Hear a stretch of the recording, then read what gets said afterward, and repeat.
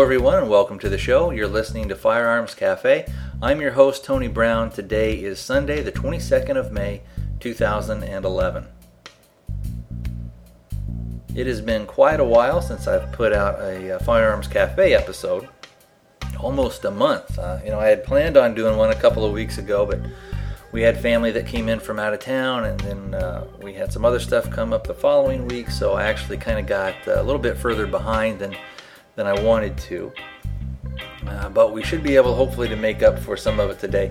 Now, speaking of that, some of the news that I'm going to talk about is a little bit older, but I still want to bring it up because I still think that we need to be aware of it and kind of talk about it. And some of it's going to be, as you know, I live in Arizona, so some of it will be Arizona-centric. If you guys would like to contact the show, let's go ahead and get our contact info out of the way.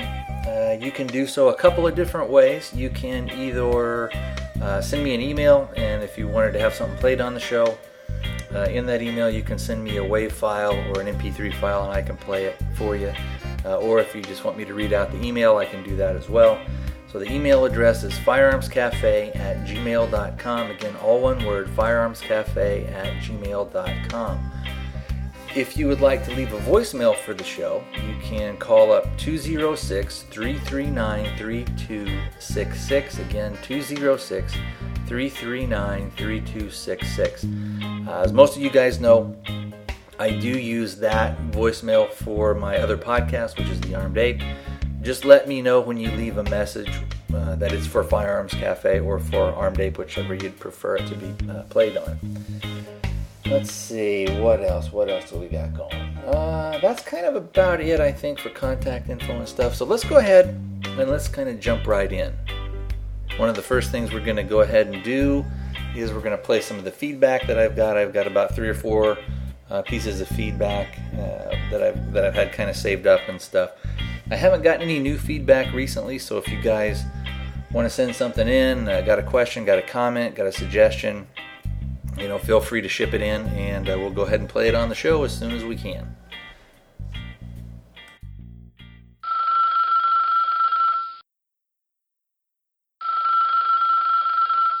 Hey, Tony. This is Pablo over here in Las Cruces, New Mexico.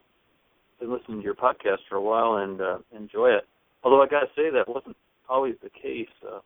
Just recently started listening to the different various Gun Rights Network podcasts.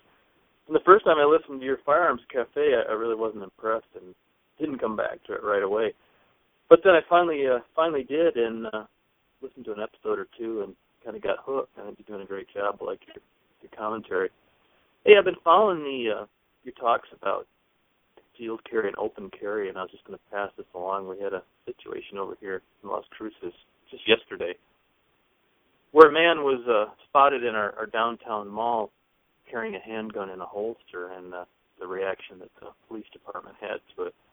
Just for a little background, this downtown mall, it runs down about 3 city blocks in between various businesses, some of it being revamped. It's a location for the farmers market, those kind of things. And it's also frequented a lot by vagrants, too. It's just out-of-towners, so there's still presence of that there. They're trying to clean it up, but it's not always the best place to be. So this is like 10 o'clock in the morning, and the police department got a call that there was a man, a shirtless man, and that he was had a gun in a holster, and he was either sitting or lying down, as the various reports, reclining. I think they said one of the reports on it. So the reaction of the police department was pretty amazing. They surrounded this guy and placed a number of nearby businesses, schools, government buildings, including the municipal and district courts, which are not too far away from there, on lockdown. This according to a Las Cruces Sun News article. And so they detained this guy, it sounds like for maybe up to an hour, but the upshot of the whole thing was that he was released. And, of course, as you probably know, open carry here in New Mexico has been around for a long time, but we don't see a lot of it anymore. I've been here a long time, and it seems like it used to be a little more common. I know a lot of people concealed carry here, and that's becoming more and more popular, I think, as it is around the country. the police spokesman said that how suspicious the situation was, and they appreciated people calling in, but that there wasn't any laws broken. I'm sure the cops probably checked him out, but they went to great lengths to do it. Supposedly, they kind of cleared the area out of there, placed some observers to watch this guy. They brought in some kind of a shield so that when the officers approached him, they'd be protected if this guy reacted negatively to them and so on. So it was pretty interesting. So, I don't know. I'm sure a lot of people are gonna probably take the stance that, there's not a place for open carry, and if you do so, you can probably expect to have quite a response from the local authorities. But anyway, over here everything's good. Concealed carry is alive and well and becoming more and more popular from all the people that I talk to. So anyway, continue. I just thought I'd throw that in there because it seemed kind of right on topic of what you've been talking about here lately. So there you have it. Keep up the good work. Adios. Hey, Pablo, thanks for sending that in. I'm glad you kind of gave the show a second chance. Glad to have you as a listener. Hopefully you'll send in some more stuff. I think the governor you guys have now, is that, what the heck's her name? Susana Martinez? Is that right? Martinez? I'm pretty sure it's Susana Martinez. Anyway, she was supposed to be, I think she was Republican, and she was supposed to be pretty strong on gun rights. So she's supposed to be pretty pro-gun. Have you heard anything about her? Has anything come up yet where she's kind of been tested on that? It's going to be interesting. I know that especially in a lot of the outlying areas, New Mexico is real pro-gun. And then when you get into some of the places like maybe Santa Fe or Albuquerque, there's a much more of a liberal slant. Kind of like how we have, in general, here in Arizona, Tucson is considered probably to be more liberal, politically leaning that way than Phoenix or the Maricopa County areas would be. And then, of course, most of the outlying towns in Arizona, when you're looking at places, like Kingman and Globe in Miami and some of the other smaller towns and stuff, a lot of those tend to be more conservative in nature, for lack of a better word. But I guess, probably talking about more pro-gun than anything else. But anyway, kind of getting back to your story that you related, I wonder how they would have reacted had the guy not been shirtless and not been kind of laying around, or was he walking around, or what was he doing? But I wonder if the guy had been in a pair of, khaki slacks, with some, and wearing a shirt. I think probably that the reaction might have been a little bit different. But that's it's unfortunate that in a state that has open carry, that the police would overreact like that. It would depend on, I guess, kind of what their report was. But if they had the report of there's just some guy out here with a gun in a holster, and if he's just sitting there or even if he's just laying on the ground, I don't see why you would have to do all that stuff again, especially in a state that has open carry, and where it's probably much like Arizona, you probably don't see it all the time. But I used to know some people that lived in New Mexico, and they open carried. Of course, they were in a small town, and even there, they kind of got a little bit of I wouldn't say hassle. What had happened is they got the police called on them just to kind of go and investigate it, but it turned out that the guy that I knew, the officer that showed up, happened to be a guy that he was just friends with anyway. So it was just sort of like, it was no big deal. And when I talked to my friend about it, he said that most of the police there don't think open carry is a real big deal. And his buddy that was a police officer had told him that he really wouldn't have done anything even if it was just somebody else. You could tell that, because if you see a guy with a gun on his hip, whether you're at Walmart or whether you're at the Bass Pro Shop or the Cabela's or something like that. Generally the people that I've seen, like I said, out here, it doesn't really raise an eyebrow much. I open carried, when was it? A week or so ago. I don't think anybody even noticed, and if they did, I didn't see any reaction. But again, I wasn't, wearing a Speedo and no shirt, so I think as long as you're dressed appropriately and things like that, especially if you're dressed maybe in what they would call business casual, a lot of times people will just assume you're some type of law enforcement. And out here, most people won't think twice. Now that may be a little bit different since we had the shooting down in Tucson, and that's kind of fresh in everybody's mind. Although it's been a little while now. But like I said, I did the other day, and nobody pulled me over or anything like that. So, but getting back to that, it's really too bad that they decided that they needed to lock down all those businesses and do all that stuff again. Just it's clear overreaction. Especially the police should know better than that, and they should be able to get a little bit, or maybe it's the 911 people when they get the call that they're not getting enough information. So anyway, kind of on a related note, if there's another podcast, he hasn't put out a show in a while. He does stuff on Twitter every once in a while, but it's called Open Carry Radio. He's got a lot of experiences that he's had. He's over in California. I've talked about him on previous shows, and what I'll do is I'll put a link to his website if it's still up. I know his shows are, his podcast is still available, at least over in iTunes, so you could go back and listen to some back issues.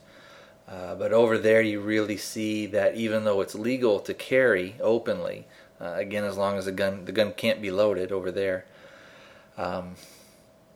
you see a lot of the hassles that this guy goes through, and it's interesting to go some of his back issues and kind of listen to what he's done, because what happens is he sort of educates his own police department in his area, and he actually gets some change by just kind of walking around and out in public with a handgun. So we see that there can be political change, and then what happened is it seemed that, and I'm not saying it's because of him, but because of people like him, they were doing a lot more open carry rallies, kind of getting out there more, and then you would see that a lot of the anti-gun legislators tried to shut that stuff down, tried to get any type of open carry to be against the law there. So we'll have to see what happens over there in California. A lot of crazy stuff going on over there.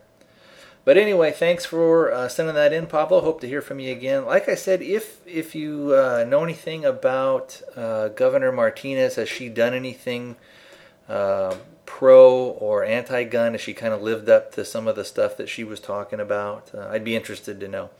If you can, shoot in an email. Hopefully, like I said, we'll hear from you again soon.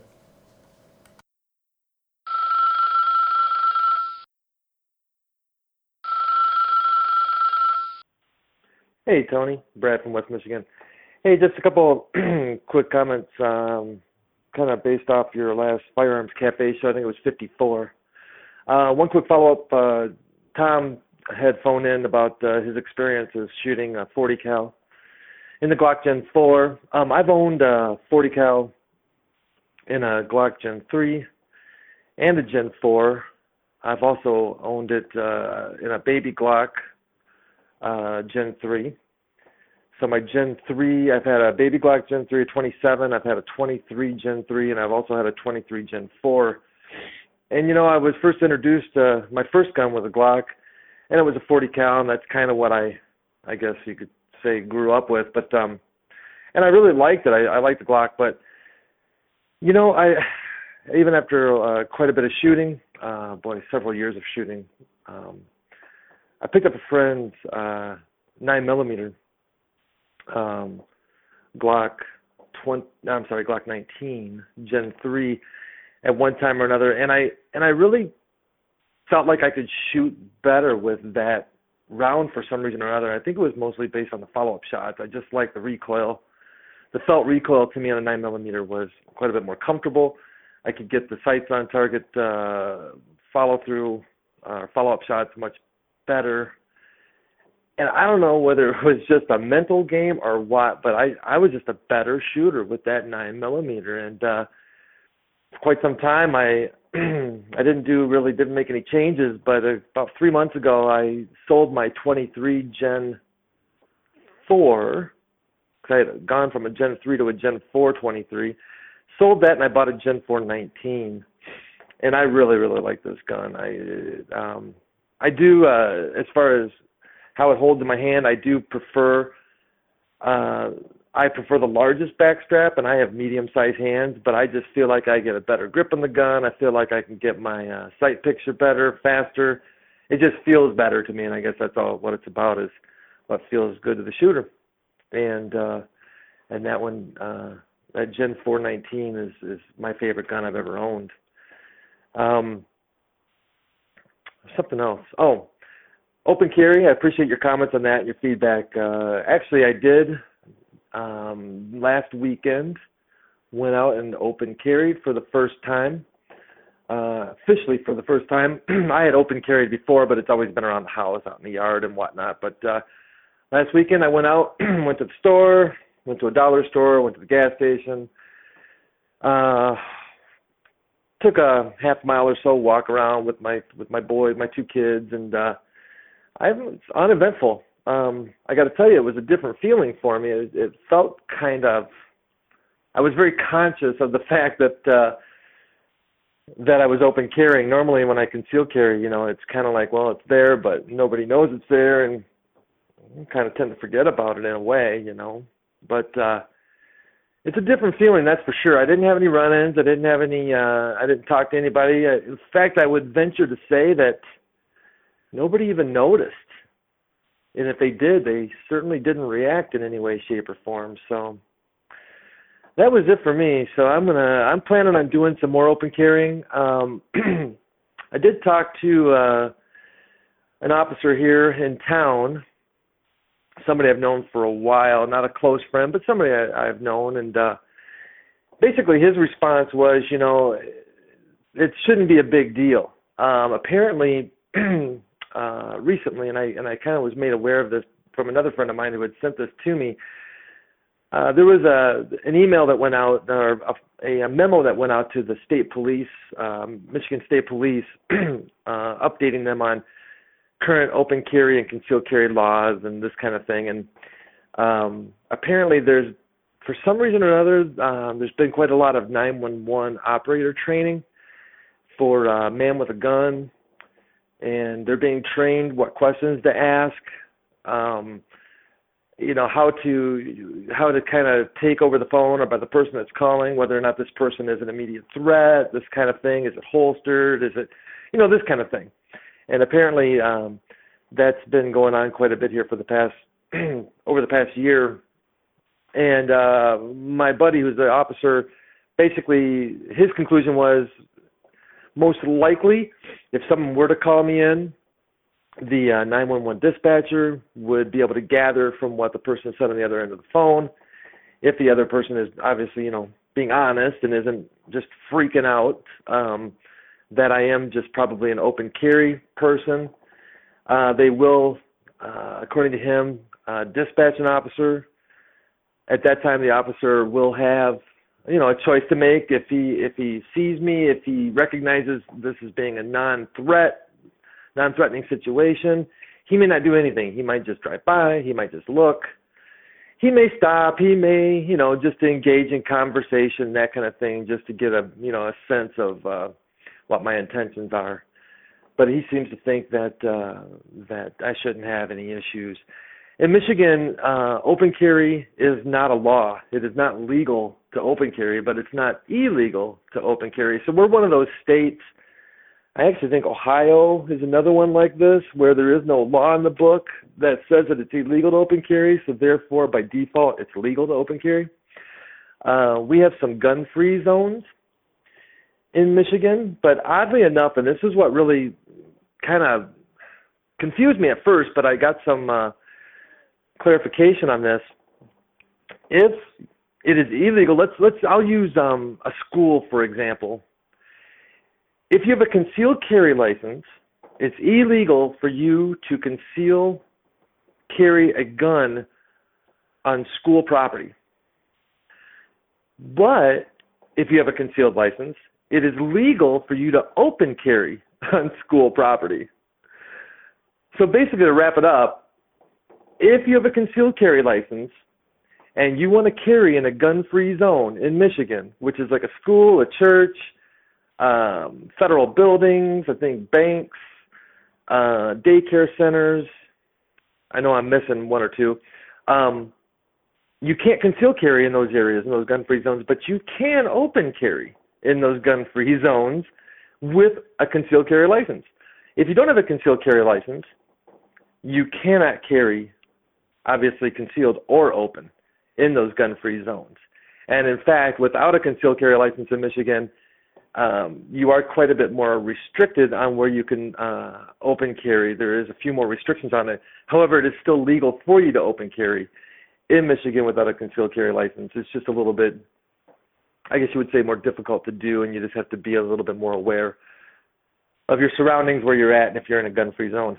But anyways, basically, the last comment that my buddy said too was, hey, you know, he doesn't disagree with what I'm doing. He's a Second Amendment supporter, and he does believe in people arming themselves and that type of thing. His recommendation was just skip the gun-free zones, because what ends up happening is you're kind of perceived, if you're open carrying on a school or in a church or at a bank or something like this where it's a gun-free zone, even though it's not illegal, you can stir up a lot more problems. The chances of you having to dealing with issues, dealing with being stopped, possibly being arrested, possibly going in front of a judge, you know, it's just one of those things where, you know, are you asking for it if you carry in those zones? And his comment was, you kind of are. We could debate about that, and I know what my feelings are on it. I feel like you should be able to carry anywhere, and it's not really me trying to make a point. It's just, that's my right. I believe that firmly, that's my right to do so. But at the same time, I got to be a responsible adult. I've got kids and stuff like this, and I just don't want to have to deal with some issues, you know, that may go along with it. Anyways, I'm sorry I've rambled on, but I just wanted to update you on that. I hope you had a great Easter, by the way. I forgot to wish you a happy Easter. And take care. We'll talk to you soon, Tony. Bye. Hey, Brad, thanks for sending that in. I appreciate it. And as you could tell from his happy Easter wishes, I've had this feedback for a little bit. A few things, one of the, that kind of popped out. If you're used to basically concealed carrying most of the time, or if that's, let's say that when you've carried a gun, that's all you've ever done, the very first time that you do it, it's a very different feeling. It's a feeling that when you're concealed, of course, nobody knows if it's concealed properly, even if it prints a little bit. You know, unless the gun actually, your cover garment exposes the actual handgun. You know, if it kind of shows through your clothing, out here, again, most people aren't going to notice. Most people are going to assume you've got maybe a cell phone or some type of other device. They're probably going to think it's a cell phone more than anything else. But it definitely is. It's a different feeling. You have, especially if you're not doing it all the time. And then this is something that I've experienced since I don't open carry all that much. You are definitely very aware that your firearm is exposed and it's out for everybody to see. Whether other people notice that or not, it's hard to kind of shake that feeling. But probably 90% of the time, most people aren't, like we've said before, most people aren't going to notice. And it was good to hear that that you talked to that police officer friend of yours and kind of got what their perspective is on it. And that kind of leads me back to the 911 operator. I think that if the different departments are actually willing to train those people and say, hey, look, open carry in this state is legal, or in Michigan's case, it's not illegal. So if there's not a law saying you can't, you can type thing, or like in New Mexico where Pablo is, if you can get those people, those 911 operators trained to find out what's going on, what actually the situation is, then I think you avoid a lot of the experience that happened out in Pablo's area, and then you would get something more akin to what the officer that you spoke to, Brad, talked about when he said, it's kind of going to be up to them, and if they've got good information, initial information from that 911 operator, then there's probably not going to be a problem. Interesting to hear your experience too with the 40 cal. Like I said, I'm not for me it was a little snappy. I wouldn't think that I would have a lot of problems if that was all that I had in being able to train with it and stuff. But I'm kind of with you. I like the 9mm. I also like the 45, and I know I've mentioned before, but I've got that F&P 45. And it's surprisingly soft shooting, I guess you could say, for a 45. I've shot, what did I shoot? A Springfield, and there was definitely a difference. I think I shot just a Springfield 1911, and I know, of course, the F&P 45 is not a 1911, but just in comparing something that's shooting the same caliber, I definitely felt that the recoil and being able to follow up on that F&P was better for me. And I've spoken about it before. It's a big gun. Now I've carried it concealed. I've got a crossbreed Super Tuck for it, and you do have to. Some people would think, well, it's such a big gun and it's kind of thicker that it's going to be a lot harder to conceal. It's really not, especially if you're going with inside the waistband. I've had like I said, I've carried it concealed a bunch. What I'd prefer to carry for concealability, I'm so used to carrying either the Glock 17 or the 26. 9 times out of 10, I'll be carrying the 17, and that's what I've kind of always carried. So I'm just used to it. Now, and I know I've talked about before. Getting like a backup gun, either a small revolver or maybe like the little Ruger LCP or something similar to that, maybe like a Kel-Tec or something like that. Speaking of that, I don't know if I read this email off or not, so I'm going to go ahead and read this because I know I just mentioned about the getting kind of the backup gun. And on, I think it was was it on this show or Armed Ape show? I was talking about the LCP and the LCRs, about getting the smaller little guns for a backup gun. So let me go ahead and read this email that I got. And like I said, I don't think I've read this. And this is from a gentleman named Tony. And he sent in about the LCR, which is Ruger's 357 Magnum. And I'll just go ahead and read it. He writes, I picked up a Ruger LCR in 357 Magnum this past winter. I previously have been shooting primarily 9mm and 45 ACP Glocks, models 21, 17L, 19, and 26, since the early 90s. And it was quite a change to go to a revolver. I don't believe I have even shot a revolver previously, except perhaps a 22 long rifle revolver. I decided on the following issues: easier to reload reliable ammo than for semi-autos, 357 Magnum and 38 Special common and readily available. 38 Special plus P has about the same energy as 45. 357 Magnum energy does go beyond the 45 ACP. The size and weight for concealed carry: the Baby Glock 26 weighs 19.75 ounces empty, 26.10 loaded. The LCR 357 is 17.10 empty, and about 20 ounces loaded. The baby Glocks don't pocket carry very well, although I did pocket carry the G26 previously.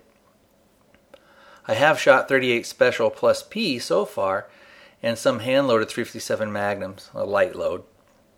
I haven't shot any of the heavily loaded 357 Magnums yet. I recently bought a box of Hornady Critical Defense, but I haven't shot it yet. Recoil is not that much different than the Glock 45 ACP so far, but the muzzle does flip a little. The trigger is a little different if you have this, let me start over there. The trigger is a little different as you have discussed, but what is great is the staging on the LCR. The trigger is smooth, and just before the trigger breaks there is a pause or a notch felt in the trigger pull, which with a little practice allows one to sight accurately. The LCR 357 Magnum has a stainless steel frame, while the LCR 38 Special is an alloy frame, an aluminum alloy frame, I was concerned about the flame cutting on the aluminum alloy frame, so I waited until I found a deal on a 357 Magnum. I got one for $420. Then he's got a link to a YouTube video about the flame cutting on the aluminum alloy frame. He further writes, I have since also picked up a Marlin 1894 lever action in 357 Magnum. I have several 308 Winchester rifles, but decided on a lever action 357 Magnum as a bug out rifle along with my LCR. And then he also gives another link to a video for YouTube, and he says this basically describes why. And what I'll do in the show notes, if you go over to firearmscafe.com, I'll put links to those in the show notes to both of those videos that Tony had mentioned. So, on a couple of things with that backup gun, I think probably what I'm going to go with is going to be a little 357 Magnum, a little revolver. I don't know whether or not I'm going to go with the LCR or whether I'll go with maybe a Smith & Wesson, but it's going to be down to one of those two.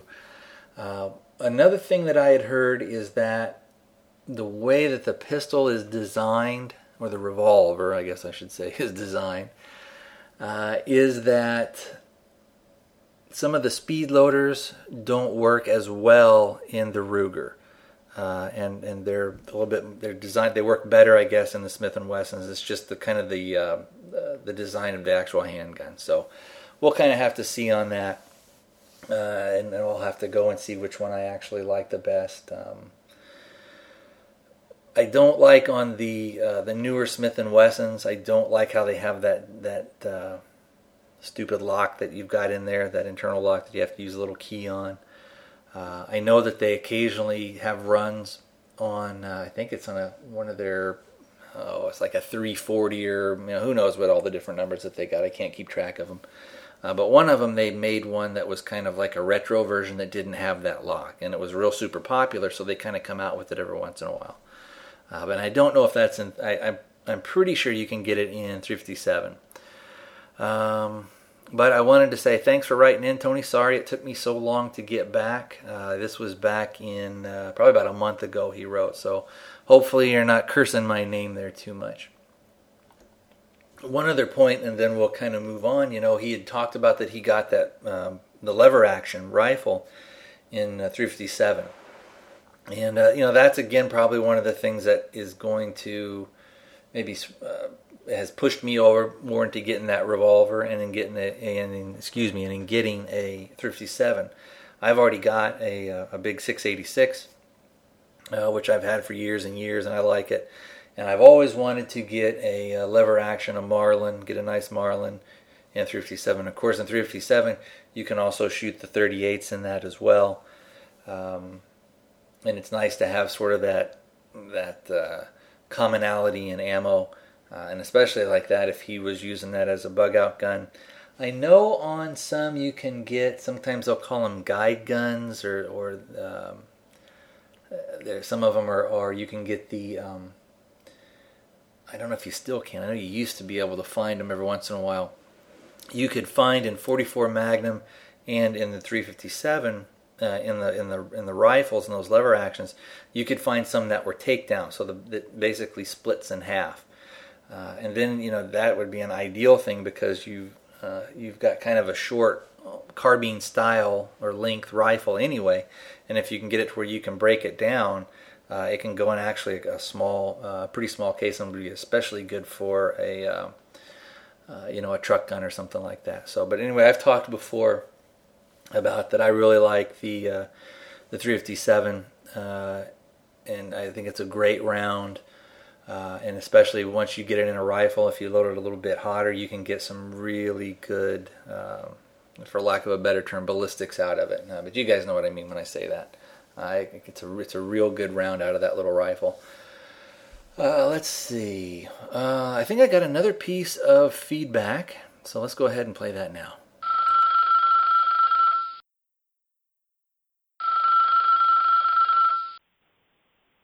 Hey, Tony, this is Tom from Roanoke, Virginia. I got off early again from work today. Just a quick range report. I went to the local range and rented a SIG P250. It's a modular unit that you can change the caliber, the grip size, whatever. I didn't realize until after I rented it to shoot it that it's double action only. I guess if I'd have read the literature a little more carefully, I'd have realized that. Not a bad trigger, kind of like shooting a revolver almost. Real long, press-through stroke without the stacking, but still, I wasn't that wild about it. It has a really, really high bore axis, a lot more than a Glock, so it's kind of snappy in recoil. I would say this is probably a mid-size frame, about approximately the size of a Glock 19. I shot it pretty well. I didn't do much more than 7 to 10 yards. I wouldn't feel underarmed with it, but I like the modularity of it, that you have one chassis that you're recording the serial number of, but you could change grip size, caliber, so on and so forth. But then in hindsight, thinking about that, I think I'd rather just have two separate pistols. That way I'd have one to carry, one for a backup if something happened. Or if I was with another person and I wanted them to be armed as well, I could give them the second firearm. And if I had the P250, it's just one firearm at a time. Anyway, that's just a quick couple of opinions of mine. Really enjoyed the shows. Look forward to hearing something soon. Okay, Tom, thanks for sending that in. I appreciate it. That SIG P250 that you're talking about, I don't know. I think I'm with you in that I think it's probably more of a gimmick or like a marketing thing where you could sort of change this stuff out. When those things came out, I'd found out about them, I'd kind of thought, that at first you think, man, that'd be kind of neat to be able to change stuff and do this and do that, but when it's not really that practical, because I think what you would probably do is end up maybe shooting whichever caliber you're going to feel the most comfortable with, and then probably not really go back and forth too much. I don't know how much those cost. I haven't really priced them out. I guess I could go look it up.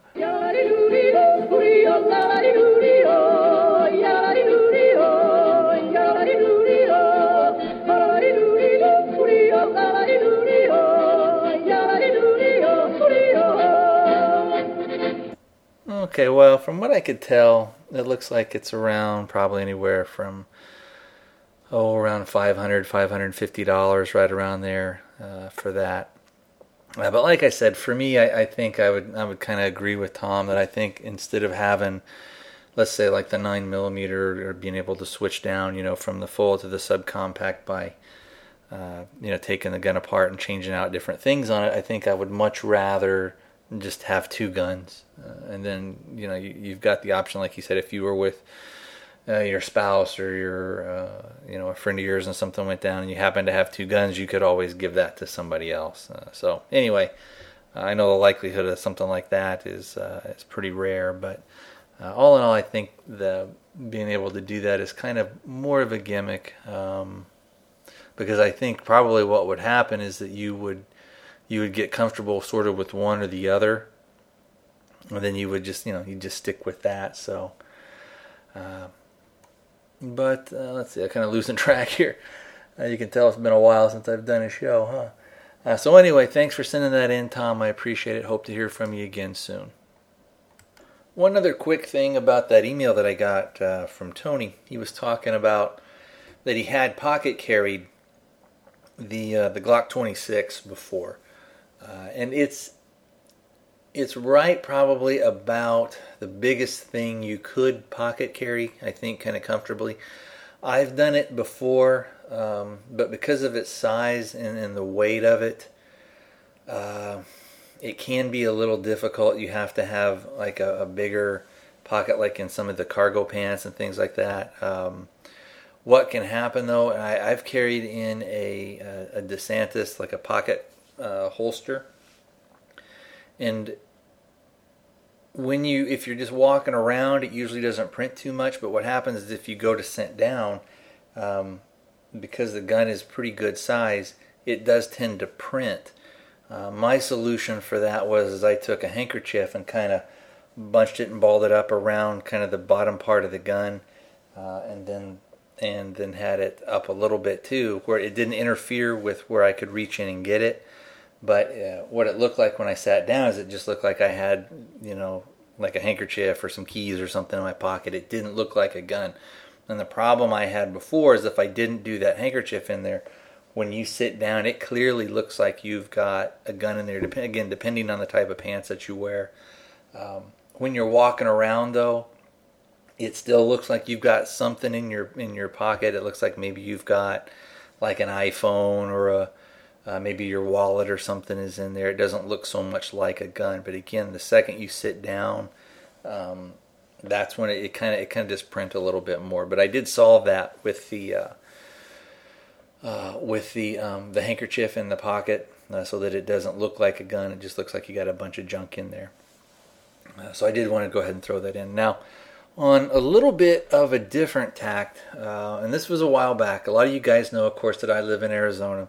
And recently we had one of the bills that was passed but was actually vetoed by the governor and they kind of erroneously call it a campus carry bill. It's really not a campus carry bill that you or I would think of when we think of something like that.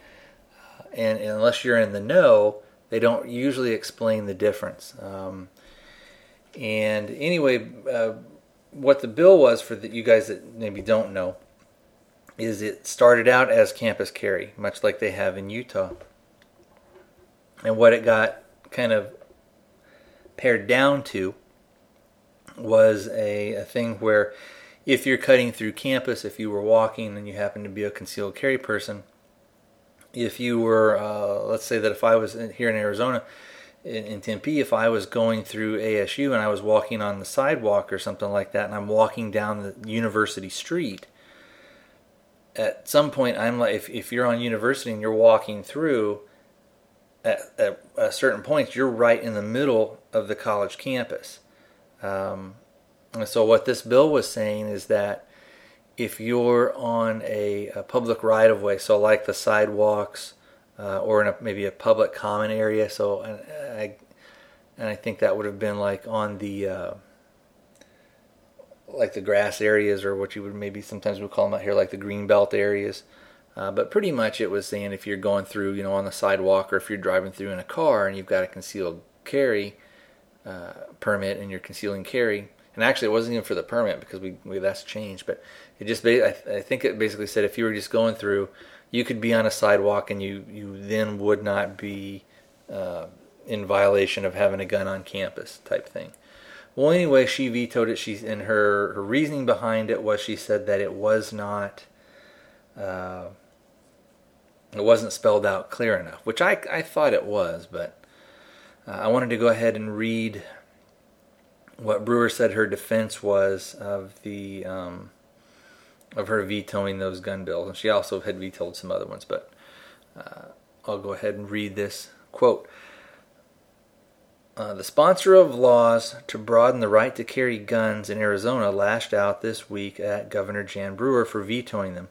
Senator Ron Gould, Republican of Lake Havasu City, said he did not believe the governor's claims that the measures were flawed and had to be rejected. He said she was just, quote, looking for cover, end quote, trying to find any excuse at all to veto them. But the governor said on Monday there were legitimate reasons for her actions. She said both were badly crafted. Brewer, however, refused to commit to signing a version of the measure that was clearer. One bill would have permitted people to carry guns on the public rights-of-ways through the campuses of community colleges and state universities. And just last Friday, Brewer rejected another measure that would have said people could bring their weapons into public buildings unless entrances had metal detectors and security guards. Quote, on the guns on campus bill, she sided with educational bureaucrats and their irrational fear of guns, end quote, he said.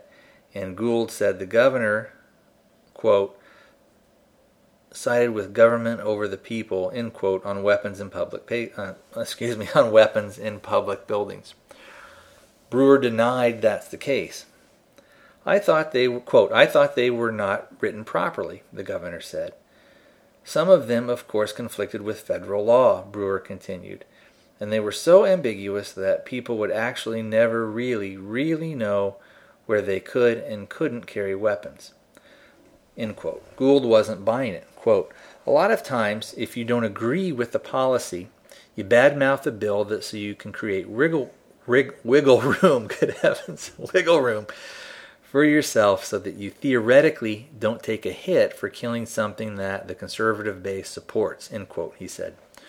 Brewer said that's not the case. Quote, I'm a big proponent of the Second Amendment, she said. And she did sign legislation last year making Arizona only the third state in the country after Alaska and Vermont. And of course, I'm going to step in here a little bit. Also, it's, who the heck is it? Wyoming, I think, is now one of the states too. To allow anyone to carry a concealed weapon with or without training or a background check. And again, when they say, I'm stepping in again, when they say kind of stuff like that without a background check or training, again, that's kind of a little bit of hyperbole there, I think. Anyway, I'll continue on. Quote, and this is going to be from Gould. Quote, she can try and spin it any way she wants to spin it, Gould said. And she can claim that she's a conservative, and she can claim that she supports gun rights, but she didn't support gun rights last week, end quote. Despite her argument that drafting problems were the only issues she had with the legislation letting guns in buildings, the governor sidestepped questions about what she would do with the future and presumably better crafted measure. And the reason, that's the end of the article. Now, the reason I'm kind of bringing that stuff up to bear, I kind of agree with Representative Gould on this one. I do think that she is trying to create some wiggle room for her.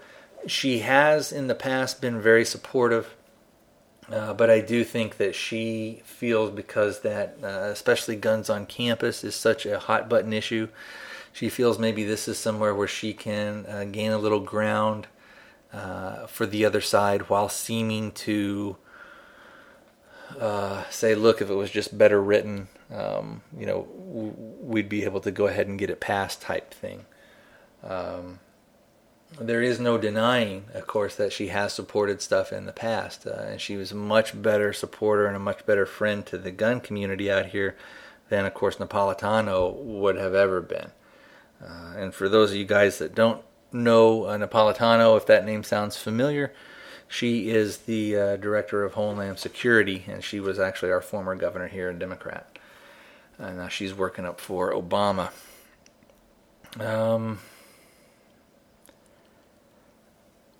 One of the things too is she talks about how the law was very ambiguous. Now this article was dated May 6th, so it was a couple of weeks ago. And then we have another one that came a few days later, and it's talking about where she signed in a law that would let her create a state guard. So anyway, I'm going to go ahead and read that, and then I'll kind of tie in the two a little bit later. Governor Jan Brewer said just because she signed legislation letting her create an Arizona State Guard for any reason at all does not mean she intends to actually do that.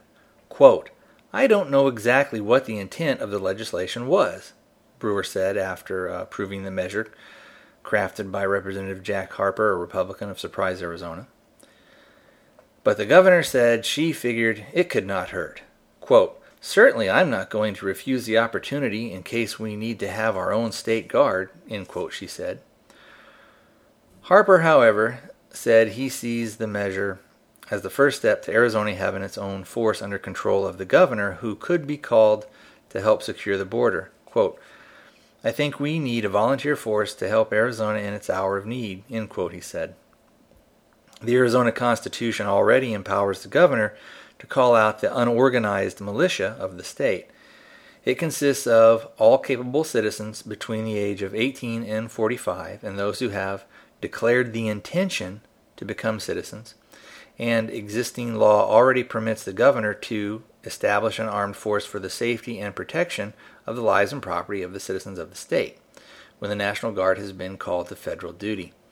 Harper's legislation said the governor can call out that force for, quote, "any other reason she believes is necessary." He conceded that there is no money to actually do any of that. Quote, "But it's another tool in the toolbox," Harper said. And he said if National Guard troops actually do leave the border, quote, "she might take the extraordinary step of establishing the State Guard by executive order and using what she has in the emergency fund," end quote. That, however, is not going to happen. Quote, "I don't know how we're going to implement that," Brewer said. She said the legislation provides no funds to help it set up, and the governor said there are, quote, "not really any directions," end quote, on how it should operate. Harper says he foresees volunteers emerging with their own equipment, willing to patrol the border or do any other duties as assigned. That, however, still leaves the question of training, or the lack of it. Quote, "Certainly before we move forward, I think there would have to be some kind of rules and regulations and possibly legislation," end quote, Brewer said. And yes, I would be concerned about, parenthetically, members being trained, end quote. Harper said he tried to get some money put into the legislation to create at least one full-time position under the state adjutant general who would be responsible. That, however, did not happen. But Harper said he believes that posses, there's a misprint here. Harper said that he believes that poses no obstacle to training. Quote, "There are an awful lot of people leaving active duty military that are more than capable of training other volunteers," end quote, he said. Now, the reason that I brought that up, there's a couple of reasons. Basically, one of the things I don't like about it is I don't like the fact that any legislation gives a governor or anybody in the government kind of carte blanche to do sort of whatever they want to do. And of course, on that one, she signed that right into law. Even though what she said is she didn't know exactly, and I'll quote it again. Quote, "I don't know exactly what the intent of the legislation was," end quote. So she's fine signing something into law that is going to increase the power of the state government and increase the power of her office. But she's not fine on doing that, when she's not even sure, doesn't know exactly what the intent of the legislation was. She doesn't even know what the intent of it was. But she thinks that it's unclear that you could walk through a public right-of-way on a campus and have a concealed carry. I think there's a little bit of hypocrisy there. On one side, she's doing something that increases her power and the power of the office. On another side, she is siding with other politicos and gaining some political favor. And you might ask, well, why would she do that? And the answer to that is, in Arizona, the way that it's set up is, I'd previously mentioned that Napolitano, who was our governor and who was on her last term, took the position when Obama offered it to her in Homeland Security. And Arizona does not have a lieutenant governor. We have a secretary of the state. And what that person does then, if the governor leaves office or is kicked out or resigns for whatever reason, that person will come in, finish out the rest of that term, and then at the next election, if they so desire, they can run. Well, the way that Arizona is set up for the position of governor is you can only serve 2 consecutive terms. Now, and the way that the law says is basically, once you serve a term, it doesn't matter if you came in and you served the full. Let's say that the elected governor got killed in a plane accident 2 days after they were elected, and then the Secretary of State came in and fills it. So they do, basically a full 4-year term. And then they could run again, and if they got elected, they could do another 4 years. But then after that, since they've served 2 terms of office, then they have to wait another full term before they could run again. So they would have to wait another full 4 years. Now, the law here says if you serve any part of any term, meaning you could come in and serve 2 days of a term, and the way that the law says is that means that you've done 2 terms. You've served 2 terms, consecutive terms of governor, and so you would have to wait. Well, what she wants to do, she won this last election, and then again she came in and she filled in for Napolitano, and so under the law, she's actually filled her 2 terms, but she's already come out saying that she thinks that she should be able to run another term. So meaning that what you would then have is basically 10 years of her as a governor. But I think that would be challenged. But I think what she's doing now is maybe kind of with some of her vetoes and some of the things that she's doing, she's kind of greasing the wheels further down the road for when she wants to run. And I'm not sure what her argument is going to be. She's already, made some statements that that thing has always kind of been in question. I'm supportive of people that support the Second Amendment and everything, and that try and help us with gun rights. But you got to remember, these people are politicians, and a lot of them, not all, but almost all of them want power. And once they get power, especially once you're higher up and you have some kind of a taste of power, it's sort of hard to give that up. Power is a very potent drug for a lot of these people. And so I think what she's probably going to do is she's probably going to try and pull some shenanigans where she's going to say that she filled in or something like that, and so she wasn't actually elected to 2 terms in a row, and so she should be able to run again. But we'll see when that happens, and I'm not exactly sure when she's going to come up again. I think it's what was it be, like 2014 or something like that but when we'll see what kind of happens then. But again, a lot of times it's never too early for those guys to kind of grease the wheels, and so when she said, hey, if they're going to have to do some special vote on it or this or that, she may be able to call in some favors at that time. So, but anyway, I thought it was very interesting that in one thing she says that, things aren't written clear enough, and when they were, there wasn't a lot of. I think that it was pretty well defined, and I think that she kind of cut that off because it was kind of a hot button issue, and she's kind of weaseling around it, but when there is something that kind of creates her own, creates more power in her own office, that somehow manages to get through, even though she's not sure what the intent of the law was. Also, and this is getting back to the article about her talking about when she vetoed what we'll call the campus carry bill. She stated that some of them, quote, some of them, of course, conflicted with federal law, end quote. But of course, with the border stuff that she's doing and with the passage of 1070, a lot of that stuff kind of conflicted with federal law, and she didn't have a problem at that time doing it. So it's just real disingenuous, and I was not surprised but disappointed that she did that. So let's see. Let's go ahead and kind of change subjects here a little bit. It's going to still be on politics, but it's not going to be on local stuff. Now, a lot of you guys know, if you follow me over on Facebook or on Twitter, that I recently put out some stuff, and a lot of times I'll retweet a lot of things that Ron Paul does, and I'm a big fan of his. I believe in a lot of the stuff that he talks about, especially when we're talking about economic policies, when we're talking about a lot of the military stuff. But as you guys know, I don't agree with every single thing he says, but for the most part, I would definitely vote for him, and I think he would make a good president.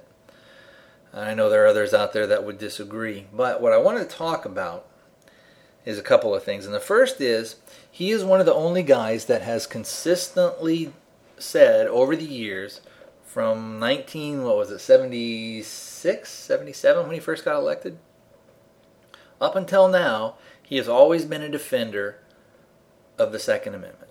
And he has always been a defender of private property rights. And remember, a lot of times when people think about private property, what they think about is they think about just the land that their house sits on. They think about their house. Or if they've got a business, they think about that business is my private property.